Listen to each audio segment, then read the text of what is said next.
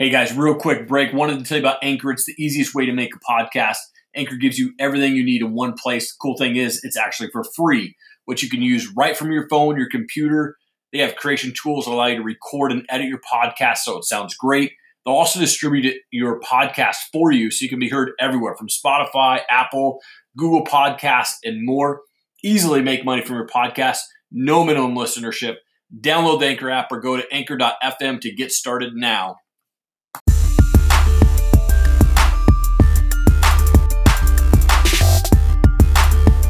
Quick shout out, guys, to our sponsors, Anglesey Family Chiropractic. They're in Coeur d'Alene. They're in Spokane Valley.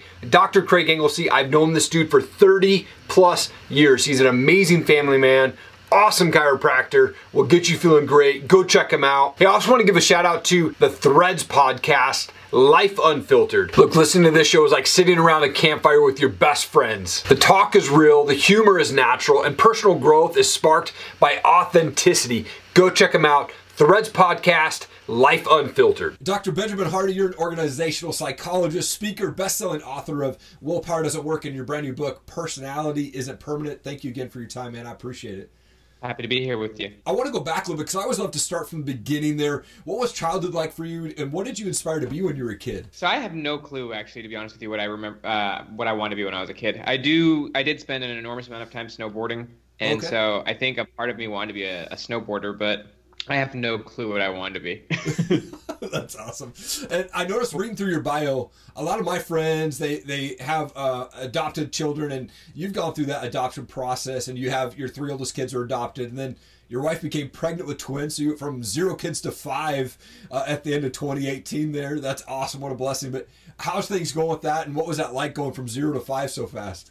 It was crazy. I mean, we had the older 3, the foster kids. We did have them for 3 years, but we had no clue we were going to be able to adopt them. There was a lot of, our caseworker did not like us. Oh, wow. And yeah, because we were seeking to adopt the kids, and the caseworker really wanted to control the situation. And so she did a few illegal things trying to take the kids out of our house and was not able to do that.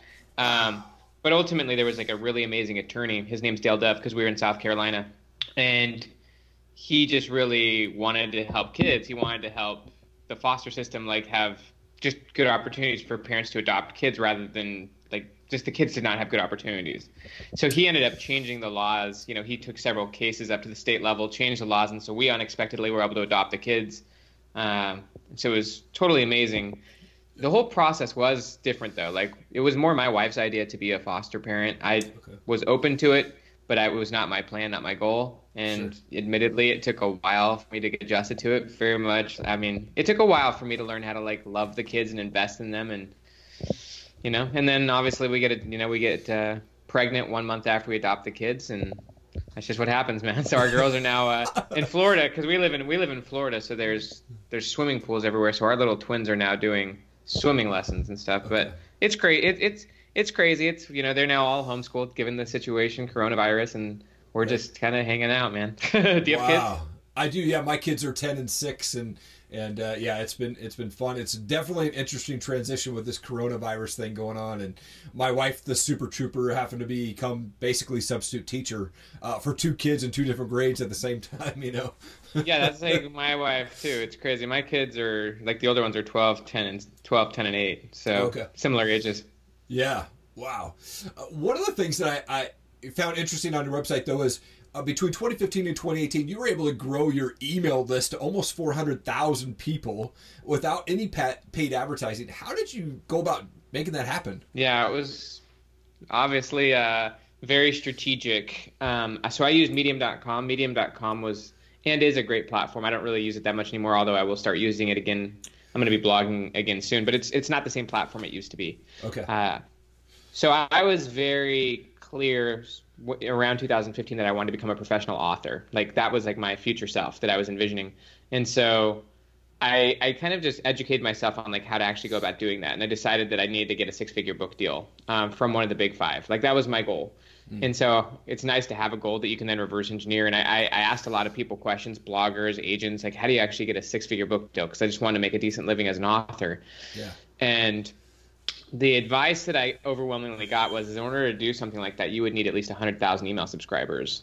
And so I was like, okay, well, how do you do that? And then basically it just came to the idea of blogging and learning how to do it virally. So like I took an online course from John Morrow, who's done a lot of good online courses teaching people how to like pitch their articles onto like places like Huffington Post and stuff like that. And he teaches you how to write viral headlines and stuff. So I took that course, started writing on Medium, and just like was studying it. I was just studying virality. I was studying like articles that were getting tons of views. I learned how to like one big thing that happened probably a couple months after I started blogging, my first really viral article occurred, which was crazy, like tens of millions of views.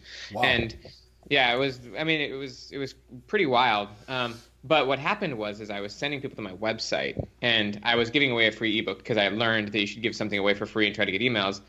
But I was sending people to my website, and that's a really dumb idea, because on your website, you've got too many things on there. You've got too many options. There's too many distractions.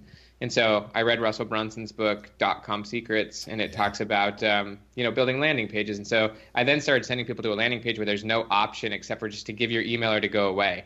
And so, that was a big shift, because I went from about getting like a couple hundred emails a month to a couple thousand just by not sending people to my website. And then I changed my giveaway to a free like short checklist rather than an ebook, like something really just short and useful. And then I was getting 20,000 emails a month for about 2 years. Wow, that's awesome. I love Russell Brunson, man. Those books that he's put out and what he does is unbelievable. He's a stud. He's kind of in your neck of the woods too, right? Yeah, so he's down in southern Idaho, about 8 hours, about 8 hours from me. So he's in Boise area. I used to live down in that area, but never ran into him, unfortunately. But I was like that weird stalker guy. I was like, oh, where's maybe I'll run into Russell, but never actually did. So, but you've written 2 books. You've got, like I said, Willpower Doesn't Work, and then the brand new one called Personality Isn't Permanent, which provides science-based strategies for reframing past memories, upgrading your subconscious, and tons more. But what's this book about, and why did you decide to write this? There's a few reasons why I wrote this book. When I got my PhD, I was really surprised. So personality is probably the core subject in psychology. There's a million different theories on it, kind of a loose and hard to understand concept. And one of the things that I learned in my PhD program, one of the big things you do as an organizational psychologist, it's called psychometrics. You develop tests to study things. And all of my professors told me over and over that most tests that are developed out there are garbage. Things like, Myers and Briggs and things like that. Like most of the mainstream personality tests are just non-scientific. They're non-valid, non-consistent. Non-valid meaning they're not actually studying what they say they're studying. Okay. Non-consistent meaning you're going to get different scores in different situations. Like, in one situation you get a totally different score, and what the research shows, the longer the distance of time between tests, the less correlated they will be. That was one of the things. That was not the reason I wrote the book, but it's really interesting, and I explain very in depth, like, why taking these tests seriously will very much limit your psychology and limit your goals. I also read the book The Body Keeps the Score. I don't know if you've read that one. Yeah, it's a brilliant book, and that's like the most definitive book on trauma these days. Okay. And one of the things that the author says, his name's Bessel van der Kolk, he talked about how trauma creates a frozen personality. Essentially, it traps you in the past, keeps you stuck, kind of rigid in your emotions, dogmatic in your thinking, very non-flexible. And flexibility, trauma also shatters and destroys confidence and imagination, which, are key for learning. Yeah. So, your personality is never really to stop developing, although I think a lot of us are more consistent in our personality than we could or should be. And the reasons for that are not because our personality is innate and not that it's fixed or unchangeable. It's because we either have, unresolved trauma, we're still staying in the same roles and environments for too long, we're still telling the same story about ourselves. And so there's reasons why people get stuck, and it's not that they have an innate personality. It's that their personality has been trained and it's stuck. Wow. And how do people get unstuck? I mean, obviously, you kind of mentioned the impact of trauma on personalities and stuff like that, but how do people get through that and, kind of get on the right path of getting through that trauma? Yeah, there's a really good quote from Peter Levine. He's a trauma expert. He says that trauma isn't what happens to you, it's what you hold inside in the absence of an empathetic witness. Okay. So one of the things you need to do is address it. You need to actually, one of the core aspects of trauma is that it's avoided. It's isolated, it's not dealt with. And so, journaling is an enormously powerful technique. It's really important to realize also that memory is fluid. Memory is not a filing cabinet. Like every time you pull up a memory, you actually change it. And okay.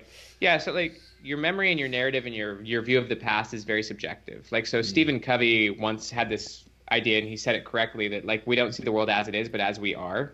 The same is true of your past. You don't see the past as it is. You see the past as you are. And so you see the past very much from a narrow perspective. And that perspective can and does change. And I'm sure that you've had experiences where you've learned something and then it made you pause and reflect maybe on something differently that you once saw. Like you probably changed your perspective on things, right? Right, yeah.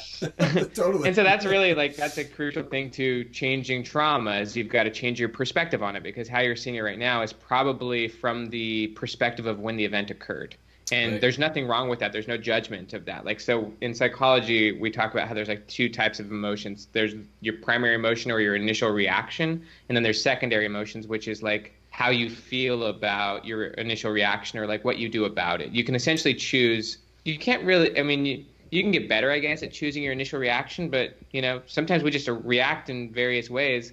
But it's what you do with the next step, which is like the reframing aspect. And Right. so you can go back. Obviously journal about, think about, and even talk about. That's why the empathetic witnessing is important.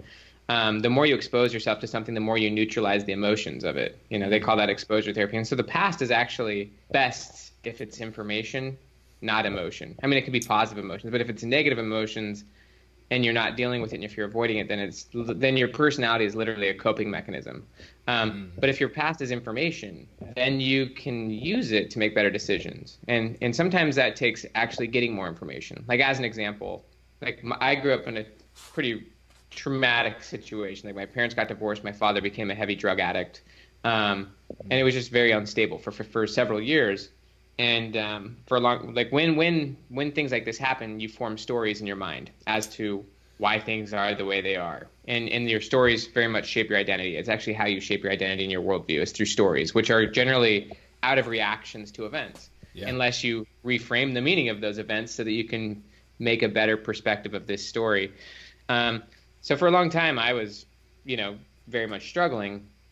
But in recent years, and by the way, over the years, my dad has overcome this stuff, and he's no longer in that state. Yeah. But in better understanding my own past, I've asked my father, what was your perspective on these events? Like, what led you to this? Like, what happened? And I was very surprised to hear his perspectives, and I had an enormous sense of empathy and perspective, and it allowed me to not feel as negative about it, and even to recognize a lot of the positives about these things.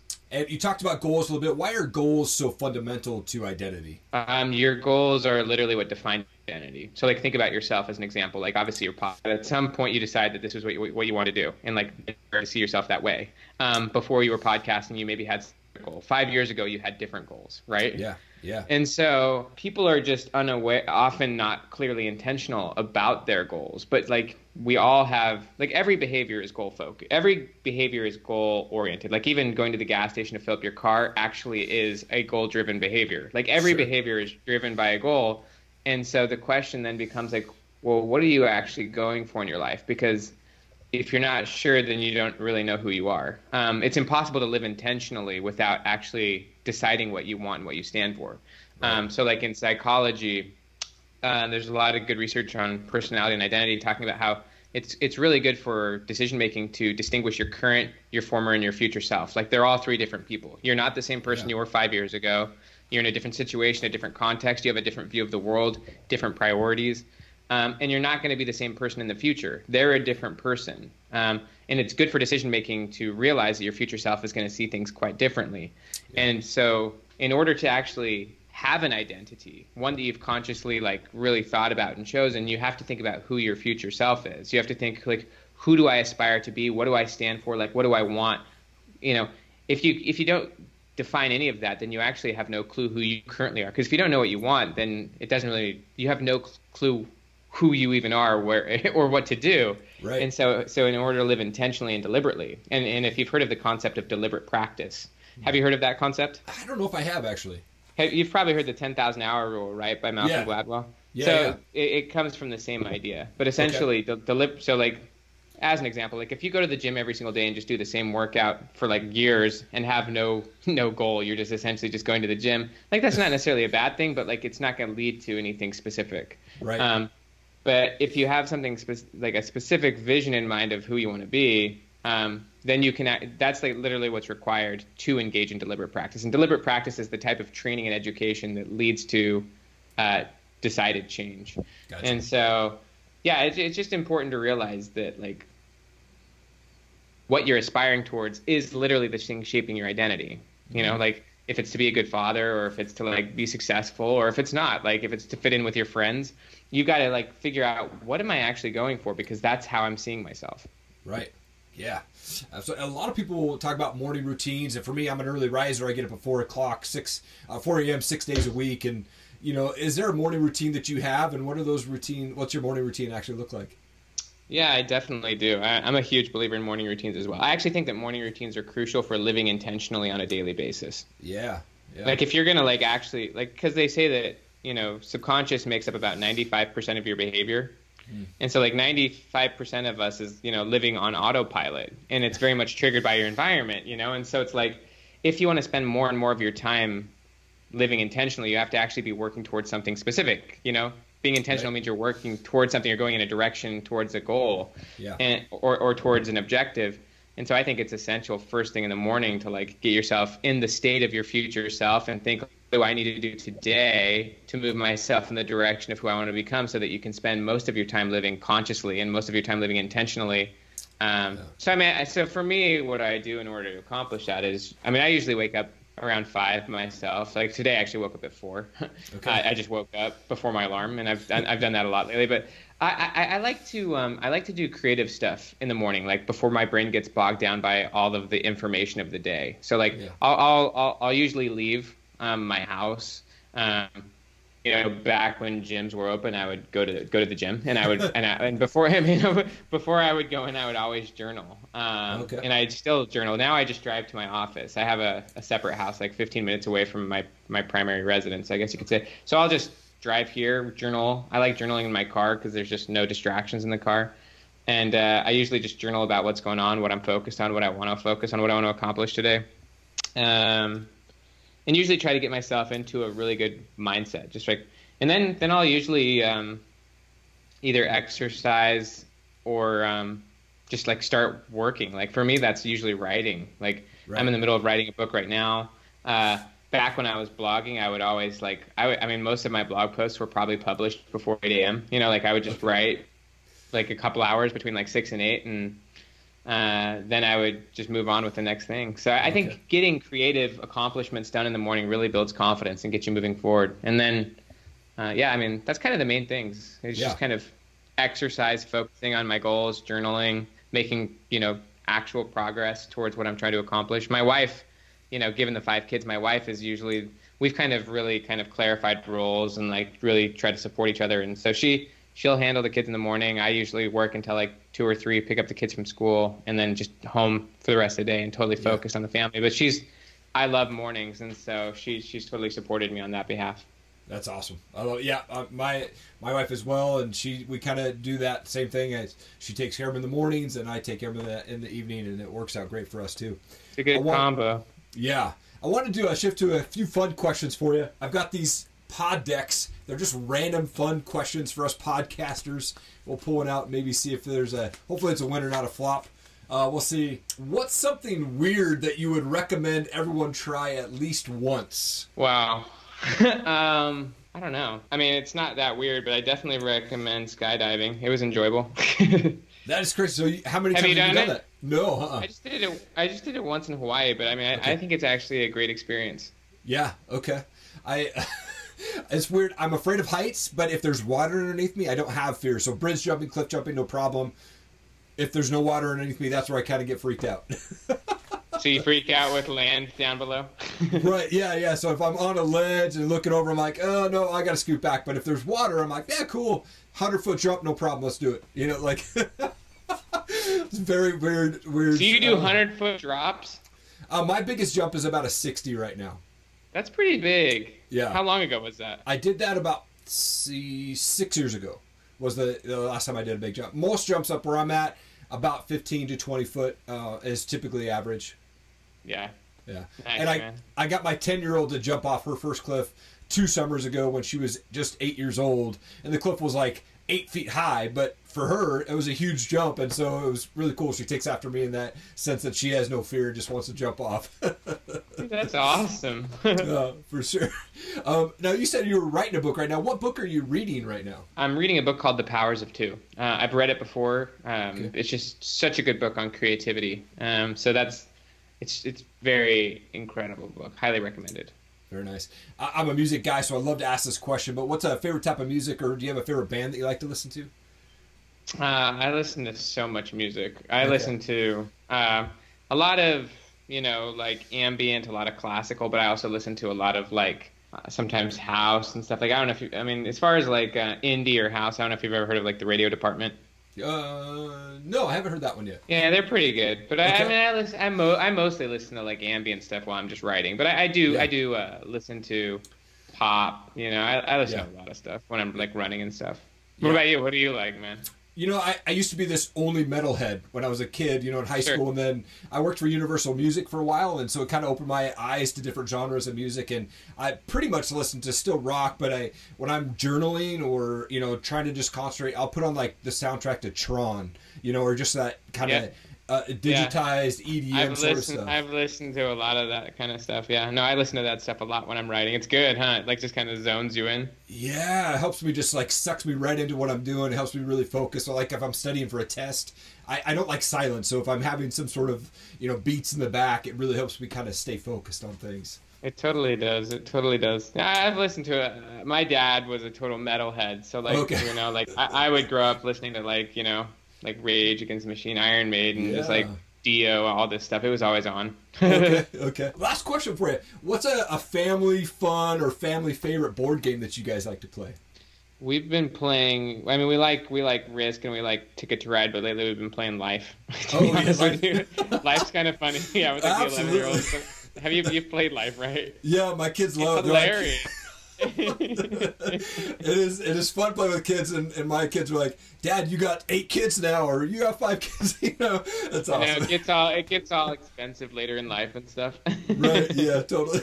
It's a funny game. I mean, it cleverly created because you're like, holy cow, like this is to some degree accurate. Right? I see it way different now as an adult than I did as a kid. Yeah, so you're like, whoa, this is like true. Totally.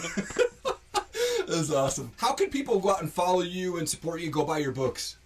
You could buy Personalities and Permanent anywhere, Audible, anywhere, etc. And then if you go to benjaminhardy.com, there's a lot of free giveaways and things like that, free online courses if you get the book. So yeah, benjaminhardy.com, and then just really find Personalities and Permanent anywhere. That's awesome. Dr. Benjamin Hardy, it has been such an honor to have you on the show. This is amazing conversation. I can't wait to release this. Thank you so much, man. Dude, you're awesome. I love you, man. Brother, you have a good day, okay? You as well. Stay safe. What's going on, guys? Thank you so much for watching this video today. I really appreciate it. If you could go and share this everywhere you can, leave us a review, leave us a rating. We would really appreciate it. That helps us get the word spread out about our podcast and about our show, and we can bring you amazing stories of the people that we bring on for the Bearded Biz and the Top Rated MMA show.